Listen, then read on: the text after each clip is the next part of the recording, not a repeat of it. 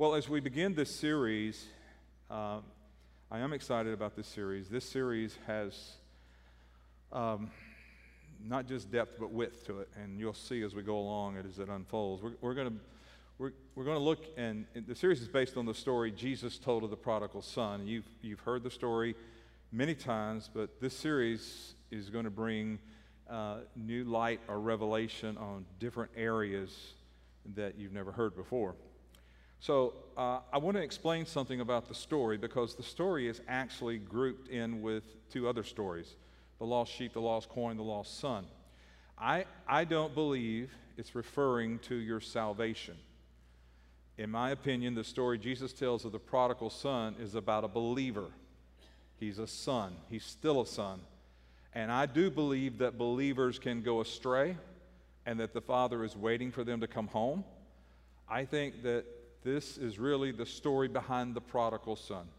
Let me just give you this image, because if you're a parent, this may have happened to you and you haven't forgotten this, but maybe you were at the mall, you're in a store, and you turn around and your child is lost momentarily.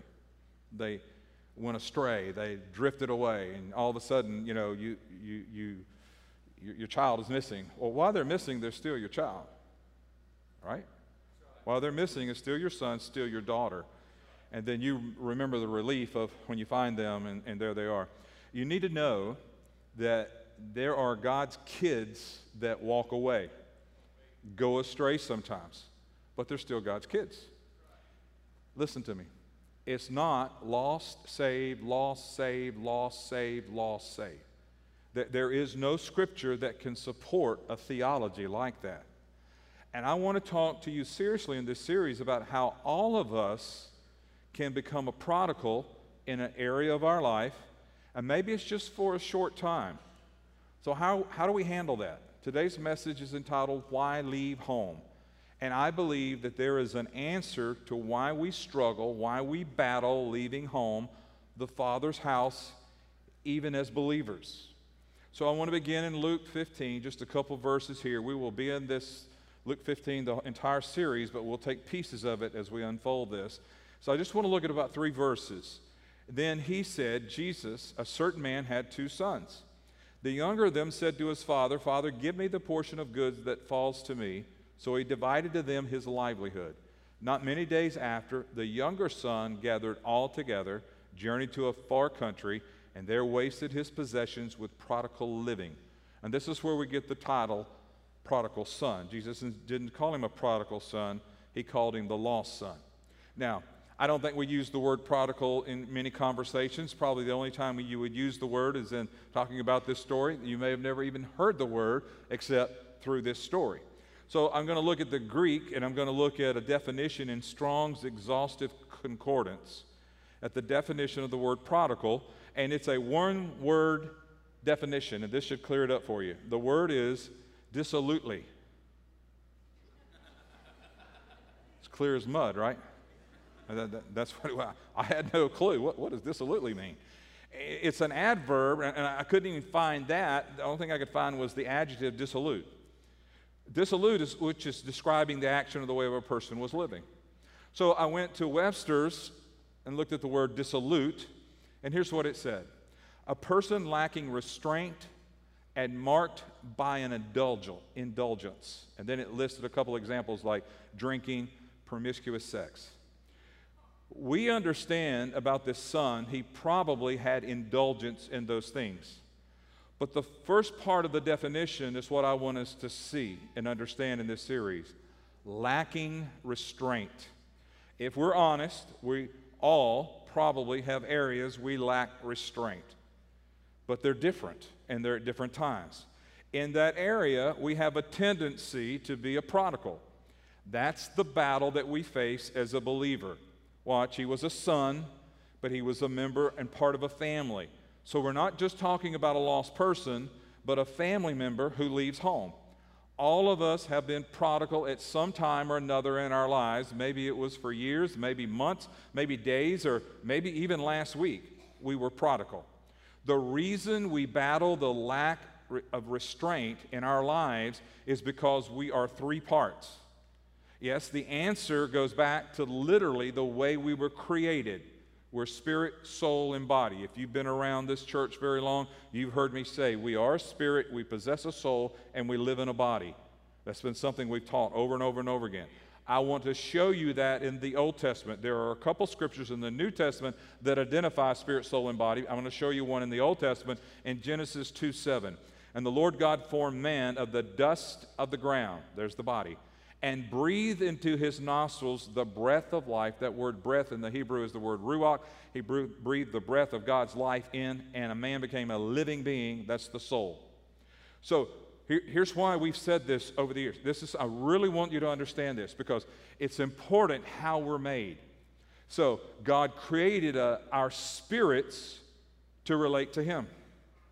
God is a spirit. So He created our spirits to relate to Him. And listen, your spirit lives on forever. Your spirit will live in one of two places forever. So your spirit's going to live forever. Secondly, He created our bodies to relate to His creation. Your co-workers, your family, your wife, your husband, your kids, to relate to creation. And He created our souls to relate to Him and our creation. So you remember, or you may know, your soul is made up of your mind and your will and your emotions. So with your mind and emotions, He wants you to relate to Him. You're not a robot. He wants your mind and emotions to relate to Him. And He wants you to relate to His creation with your mind and emotions so you can enjoy His creation. He put us here to enjoy Him and to enjoy His creation. But He created you spirits to relate to Him. So the problem is when Adam and Eve sinned, their spirits died immediately. Their bodies didn't die for hundreds of years. Their souls didn't die. Their minds and emotions didn't die. They still had a soul for hundreds of years, but their spirits died immediately. In Ephesians 2, the Bible says we're all dead in trespasses and sin. In other words, listen, you actually were born on this earth with a dead spirit, a dormant spirit. Your spirit does not come alive until you accept Jesus Christ as Lord and Savior. Then your spirit comes alive. So, for years, you learned to relate to God through only your soul. In other words, you relate to God through what you understand about God, what your mind thinks about God, and how you feel about a situation, your emotions, and what you desire to do, your will. In other words, you learn to live life and make all your decisions based on your thoughts, your feelings, and your desires that all reside in your soulish man, if you're not a believer.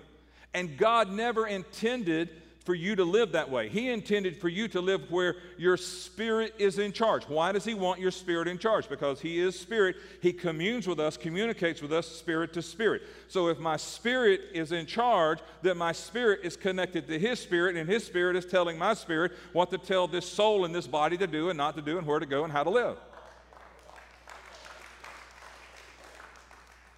The reason we battle the lack of restraint, listen, in areas of our lives is because, well, it's the soul. So I want to show you some things about the soul. Number one, the soul is selfish. The soul's motto is protect number one. Watch out for number one, because if you don't, no one else will.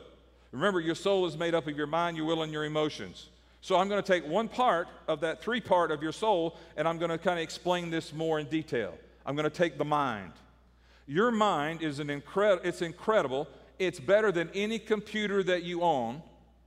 And I know you don't think that, and I understand that you don't think it's that way, but it's true. Your mind has logged everything you've ever done, ever said, everything said to you, everything you've seen and experienced in your life. Your mind has it all.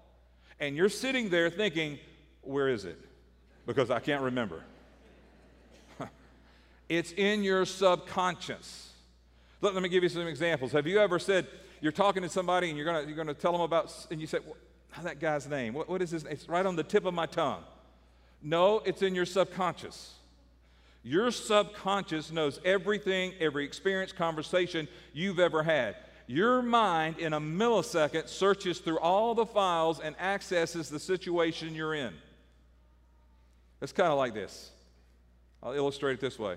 You walk in a room, whether it's a business meeting, whether it's a family reunion, whatever. You walk in a room and your mind is beginning to say, have I been here before? Have I seen this before? Have I ever experienced anything like this? In a millisecond, your mind's going to call up, and you don't know this is happening. This is the way you're built. It's going to call up, oh yeah, you've been in 467 times in a situation like this. And then it's going to categorize it and bring it down to, and 59 times the circumstances are very similar to what you just experienced.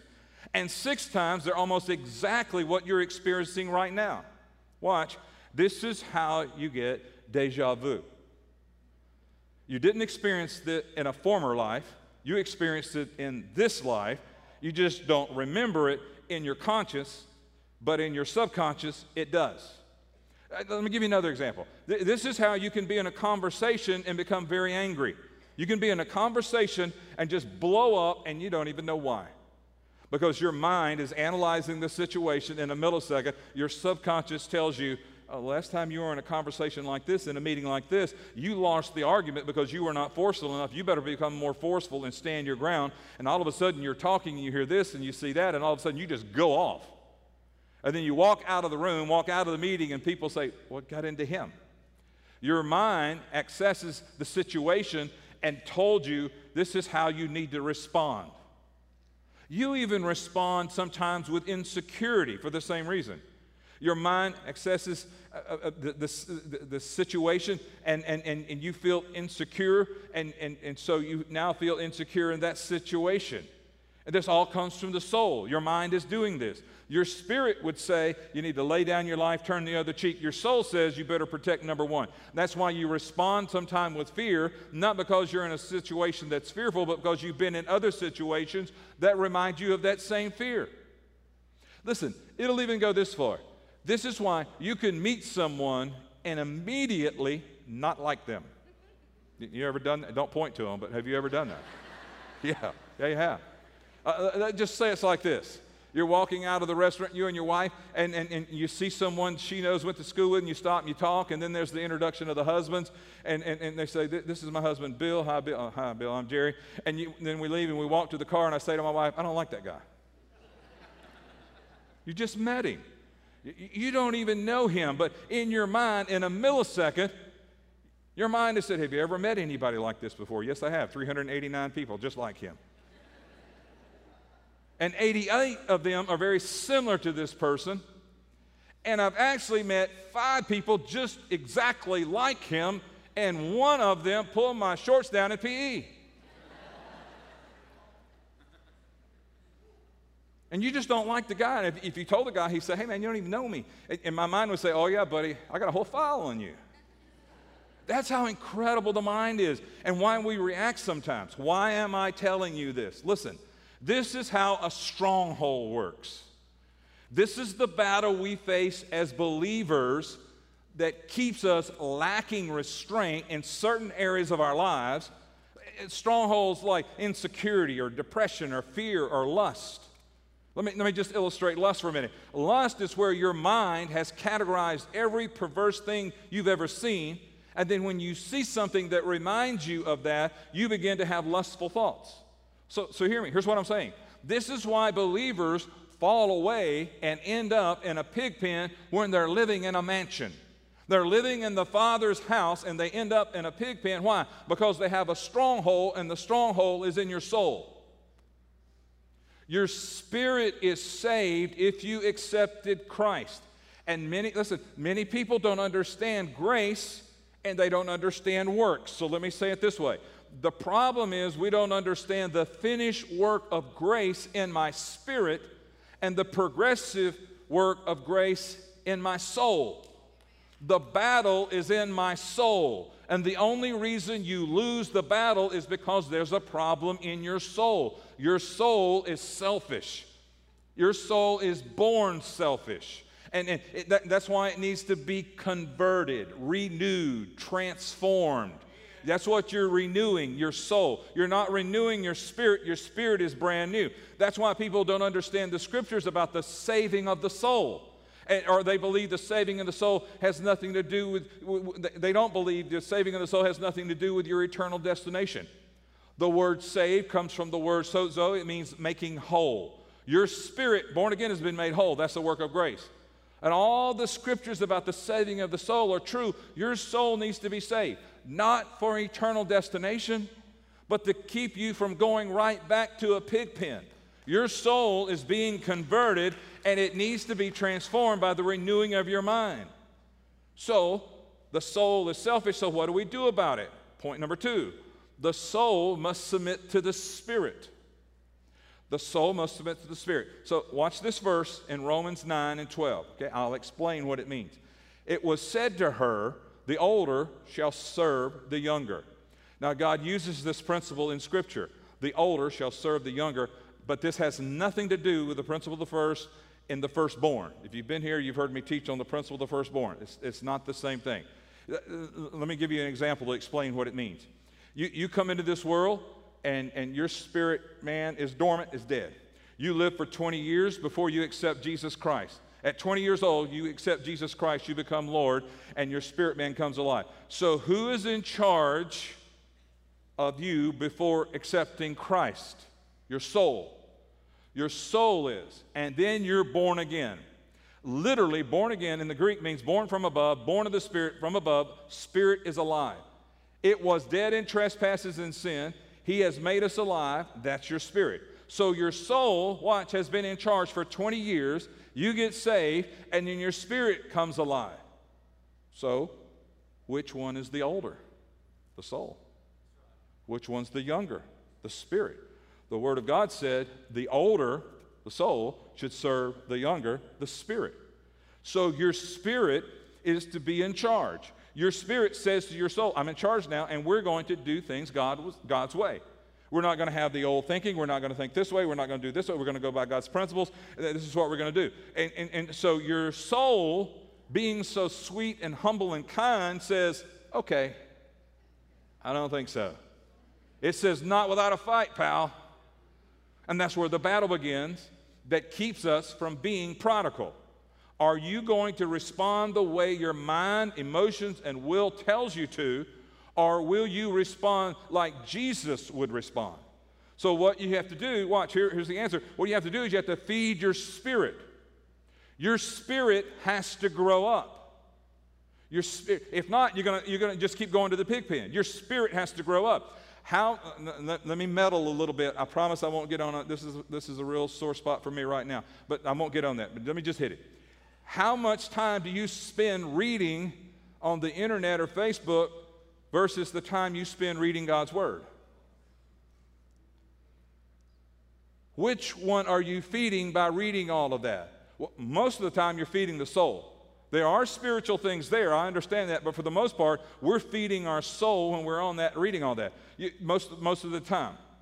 And this is why and how we get into trouble. If you don't feed your spirit, there's a battle going. If you don't feed your spirit, when you take things in from the soul and you're reading all this stuff, you begin to believe all the stuff that the soul's being fed because your spirit is weak.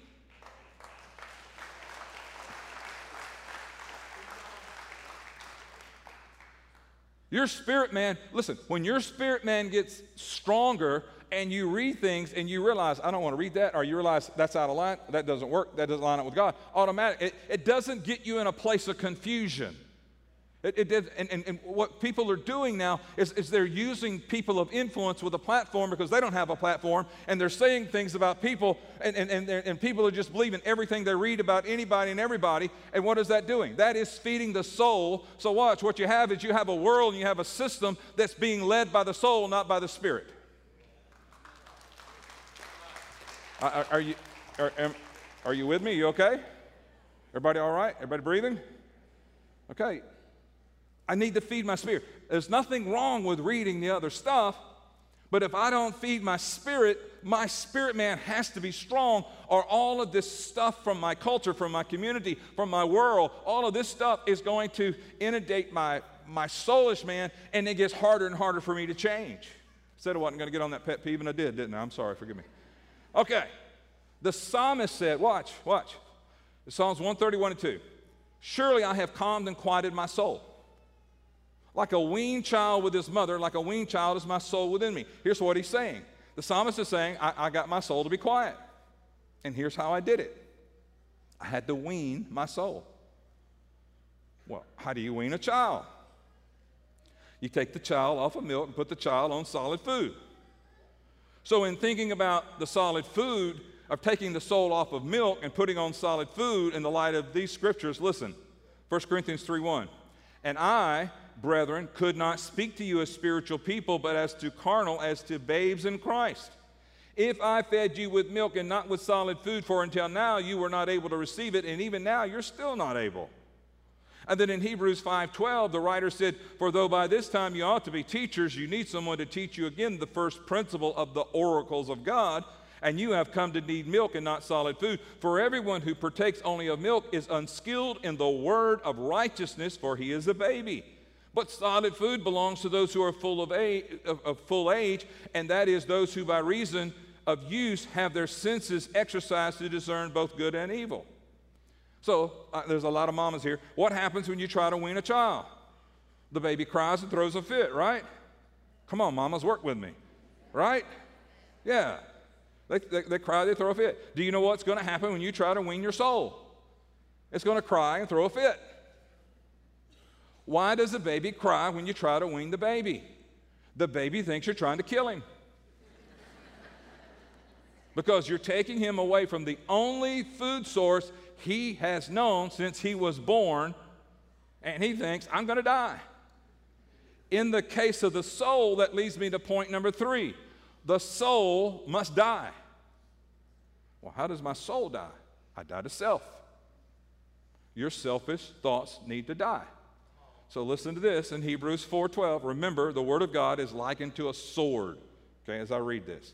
For the Word of God is living and powerful and sharper than any two-edged sword, piercing even to the division of the soul and the spirit. Here's what that means. People get hung up there. Here's what it means.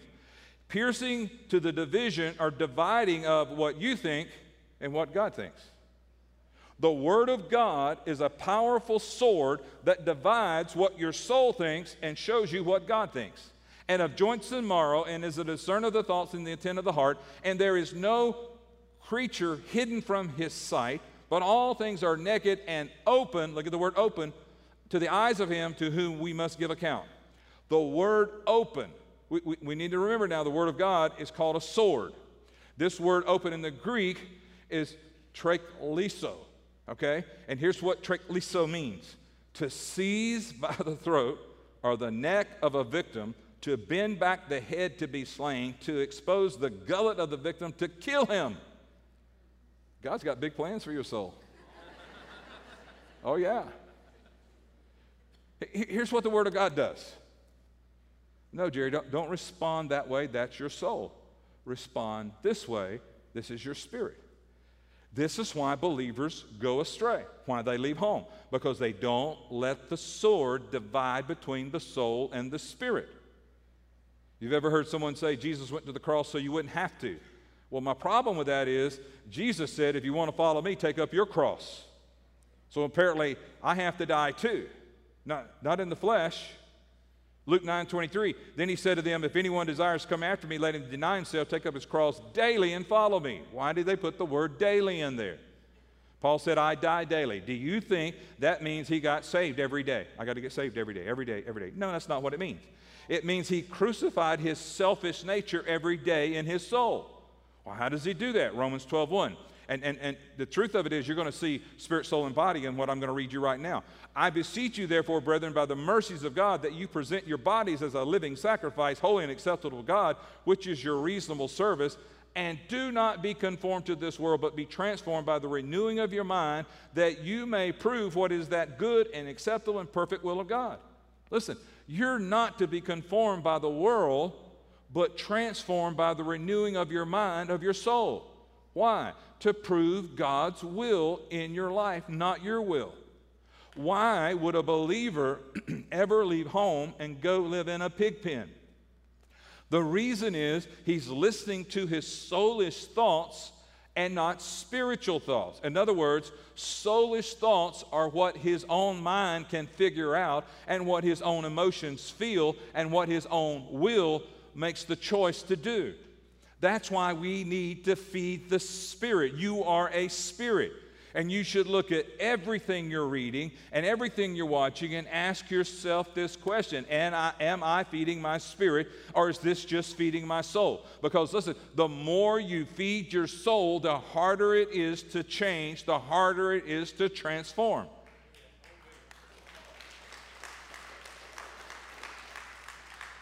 Is everybody okay? Everybody good? Okay, so watch. I don't know how much you read the Psalms. By the way, if you want to read 5 a day, you can read the whole book of Psalms every month. Okay, there's 150.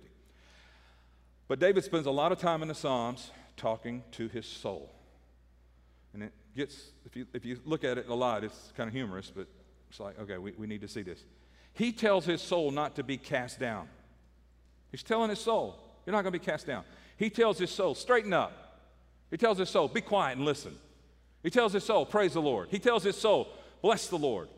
This is the whole principle of the Spirit telling the soul what to do. And by the way, you are a spirit and you have a voice. So you may need to tell your soul what to do. The reason we leave home is because our soul overrules our spirit. If you want your soul to submit to your spirit, you're going to have to get in the Word. And get in the Word daily. It's like a mirror reflecting back. It brings revelation and insight to you. If the only time you get in the Word is once a week when you drop into church, that's not enough. That's why we do groups, is because we give you this Word, and then you take it during the week into groups and break it down in a little bit so the pieces that apply to you, and it's more effective. So I want you to understand that we want a quick fix. It's not a quick fix. I honestly believe that this soul being saved is a lifelong process. It's just because, listen, we live in a fallen world, and as we go through life, we need to be changing, but the way we change is through the Word and through the Spirit of God. So here's what I want to leave you with. When I say you want a quick fix, you're not going to change, you're not going to build up your spirit and change your soul with drive-through quiet times.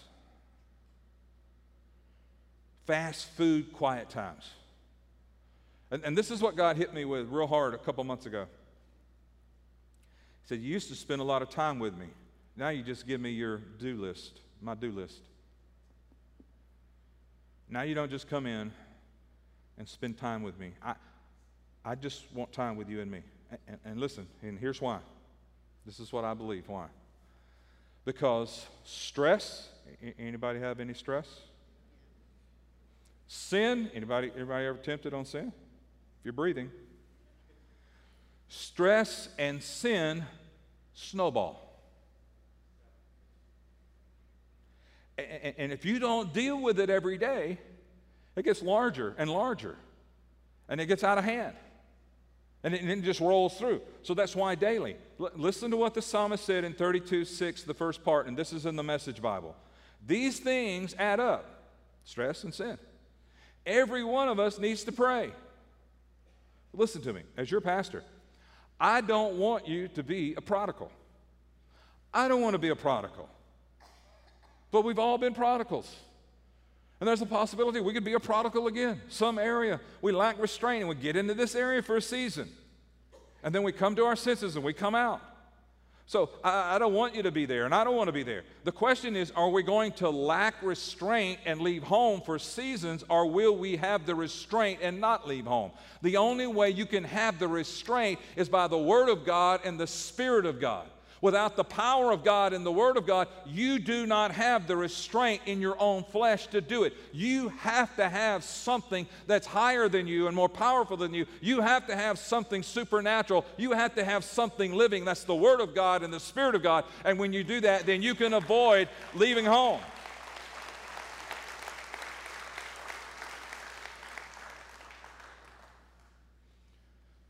Are you going to let the Word of God divide your thoughts and God's thoughts? So there's two things in finishing I want to say, because I feel like there's two different groups of people I'm talking to, and I don't know who they are. Here's the first group. If your spirit is still dormant and dead, you've not been saved, born again, this is your time. This message is for you. Hopefully, this message is in a simplistic form that the light goes off and says, okay, I see it. And if that is you, remember, for by grace you have been saved through faith, not of works, lest anyone should boast. Are you saved? Is your spirit man alive in Christ? You say, well, how do I do that? Well, the Bible says if you confess with your mouth and believe in your heart, you will be saved. You confess your sins, you believe in your heart Jesus is Lord, and you believe God raised him from the dead and he's Lord alive, you'll be saved. This is your day to do that.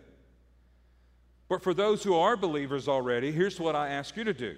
I ask you in your own spirit, in your inner man, to ask the Holy Spirit, what are you saying to me in this message? Holy Spirit, what are you saying to me? Because I think some of us, he could be talking to a lot of us about our drive-through quiet times. Little fast food, let's hurry. I think he could be talking to us about what we're reading and what we're not reading. He could be talking to us about we need to feed our spirit instead of our soul. We need to be in the Word and feeding our spirit and getting built up. And I don't know what God is speaking to you, but I want you to know that we're praying for you, and we want to pray for you. And in a moment, there'll be leaders in the front of every campus that you, in any area of your life you come, we want to pray with you. But here's what I believe in my spirit. Listen. Remember, spirit to spirit. I believe some of you, God is speaking to you about this message. And I believe you need to humble yourself and come to someone and say, I just need prayer. Because you see, here's what happens. The older we get, the more we get stuck in our thinking and our patterns because the soul has led us so long, and now we want the spirit to change, and we're not willing to pay the price. I have seen so many examples of people at an older age come to God. And then I see the transformation take place. Because that older person, they're stuck in their ways, their minds are made up, this, yeah, they're going to heaven, but. There's one gentleman in our church, he's been here almost a year now, and he came in and he was that. He was hard, he was negative, he was this and this, and since he's been here, God has had just incredible words for him and speaking to him. He's changing, everything about him is changing. He's so pliable. So what am I saying? The longer you put it off, the harder it is to transform. The longer you stay stuck in your rut of the way you think and the way your mind and your emotions feel. Listen, you can be wrong. I know that's not an American concept no one wants to understand, but you can be wrong. And most of us are wrong. And most of the time, when I do what I do out of my soulish realm, it's not what God would have told me to do out of the spirit realm. And I want you to experience the welcome home of the Father's home. But I don't want you to experience the leaving and the back and forth, because time is too short.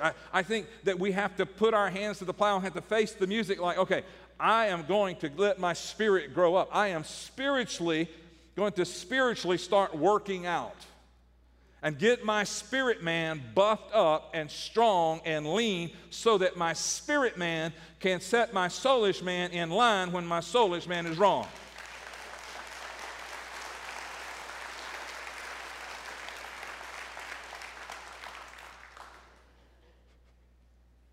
Everybody good? Everybody happy? Okay.